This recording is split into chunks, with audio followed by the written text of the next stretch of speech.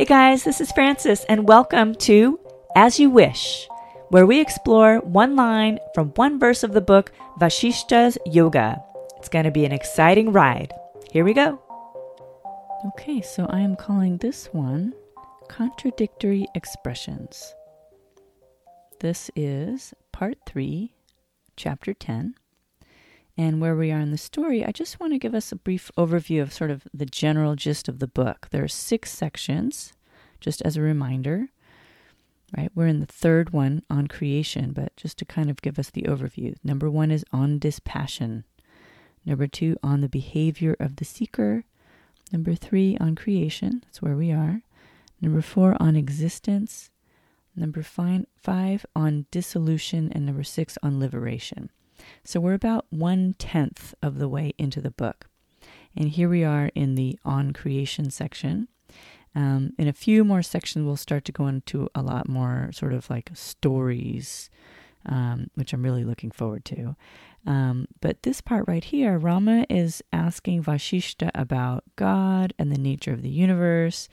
And I find myself quite baffled in this oftentimes. So I'm just going to be with that. Sit with the confusion a little bit and, just go with it. Remember, the nature of this practice is you read one passage, you just see what you get out of it for the day, for you, right? And again, it's going to be different depending on the day, depending on what's happening in your life.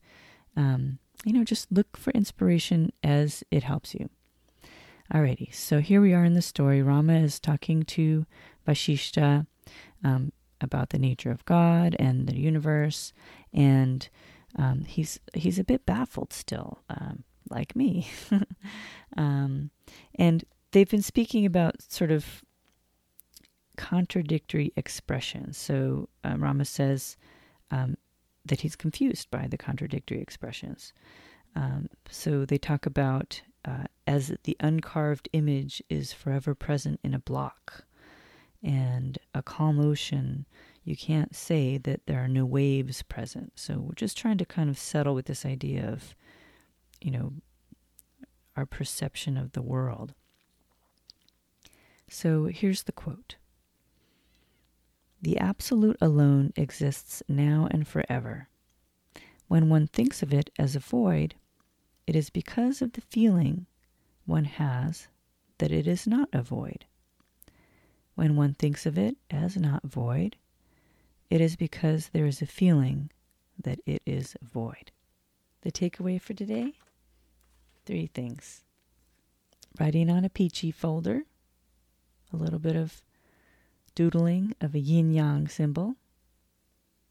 That's number 1. Number 2, yin-yang as a dance. And number 3, the grass is always greener on the other side. So let me elaborate for a little bit. So when I was a kid growing up, I remember peachy folders, and I remember my sister doodling on the peachy folders. There were different stages of what was being doodled on the folders, and at one point, there's this kind of circle on the folder, and that was kind of great inspiration. So at one point, the circle became a yin-yang symbol, and it was just so cool to draw that yin-yang symbol on the peachy folder. I had a great time just for a moment going down memory lane and remembering that time of life. I'm guessing it was probably somewhere in middle school for my sister, and for me, I was in grade school. My own teenagers are sort of in this stage. One is just graduating middle school, and the other is, toward the end of high school, which is kind of wild. Time just flies. And it just was kind of a magical time. I remember, being so intrigued by those doodles, that creativity that was getting, recorded there on the peachy folder. So the yin-yang symbol is a symbol of balance, right? So one half of the yin-yang symbol is white with a black dot, and the other side is black with a white dot. So it's symbolic that even in the darkness there is a light, and even in the light there's a little bit of darkness, and that's like a balance, right? So that's kind of what came up for me, like for number one, the yin yang on the peachy folder. And that brings us into number two, yin yang as a dance. So years later, this was a time I was going through the Institute for Integrative Nutrition. It was a great experience, a lot of knowledge about nutrition and dealing with different ideologies around food and how that settles with different people, and kind of just how to work with that, and on myself and on other people as a holistic health counselor. And so the director of the school headed up a project that was to put on a dance concert, and it was a fundraiser. And so a lot of the members of the school at the time put on creative projects, and a lot of it was so interesting. And for our offering at the time, my partner and I at the time decided we would do a dance entitled Yin Yang. And he wore black and I wore white.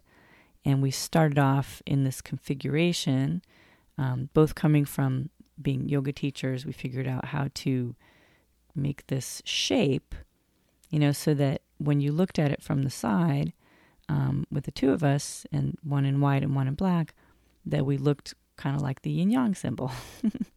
And so, it was just kind of a very interesting kind of creative way to just kind of be another expression of that balance of darkness and light. One fun thing I remember was years later looking at the video and somehow needing to rewind it and watching the whole thing in reverse. I thought it would be so cool to do that whole dance in reverse, like at quick speed, like in real time. Like, how awesome would that be? Never got around to that, but it was pretty cool anyway. So yin yang as a dance, just a fun moment in creating something to represent that darkness and the light. And also, I think the whole dance concert was a chance to explore being more playful and enjoying life, and doing something that is a good cause as well, raising money for a charity. And that brings us to number 3, the grass is always greener on the other side. So I think about this, the idea that if you're thinking of something as not a void, then it's because there's a feeling that it is a void. And if you're thinking of something that, also in the reverse. So again, it's a little confounding to kind of think of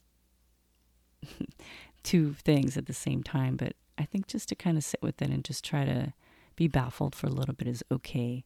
Our neural pathways in the brain are, getting solidified as we just learn different things. So just challenging the mind to continue to learn more and be baffled sometimes. And, literally while you sleep, your neural pathways in your brain are sort of solidifying and growing. You're literally like just keeping your brain sharp. So I'm okay with being baffled a little bit and just kind of trying to sit with it. But this idea of, void is non-void, and that, there's a feeling that it is void and vice versa. It just reminded me of this idea that there's this tendency to feel like the grass is always greener on the other side. So when we look at what other people are doing and what other people have or have created for themselves, we start to feel a little bit less than for ourselves. And, if we were on the other side looking over to our side, we might be thinking the same thing. So it's, again, a little bit baffling, like, oh, why is that? If we could practice more contentment with where we are and what we have, what a more peaceful place that would be. And maybe that's some piece of the puzzle.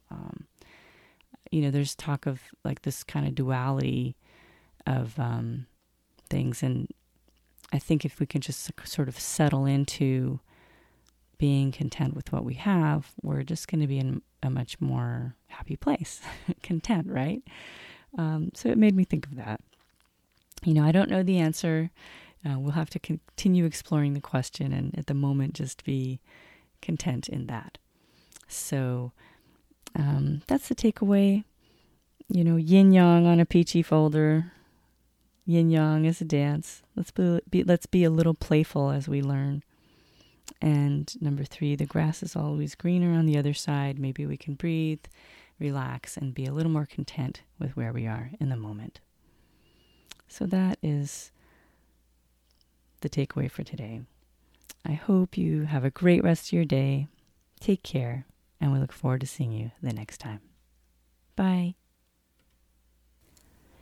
Thank you for joining me on this exploration of the Yoga Vasishta. Make sure you hit the subscribe button so that you can get the next episode as soon as it comes out. We'll see you next time. Bye.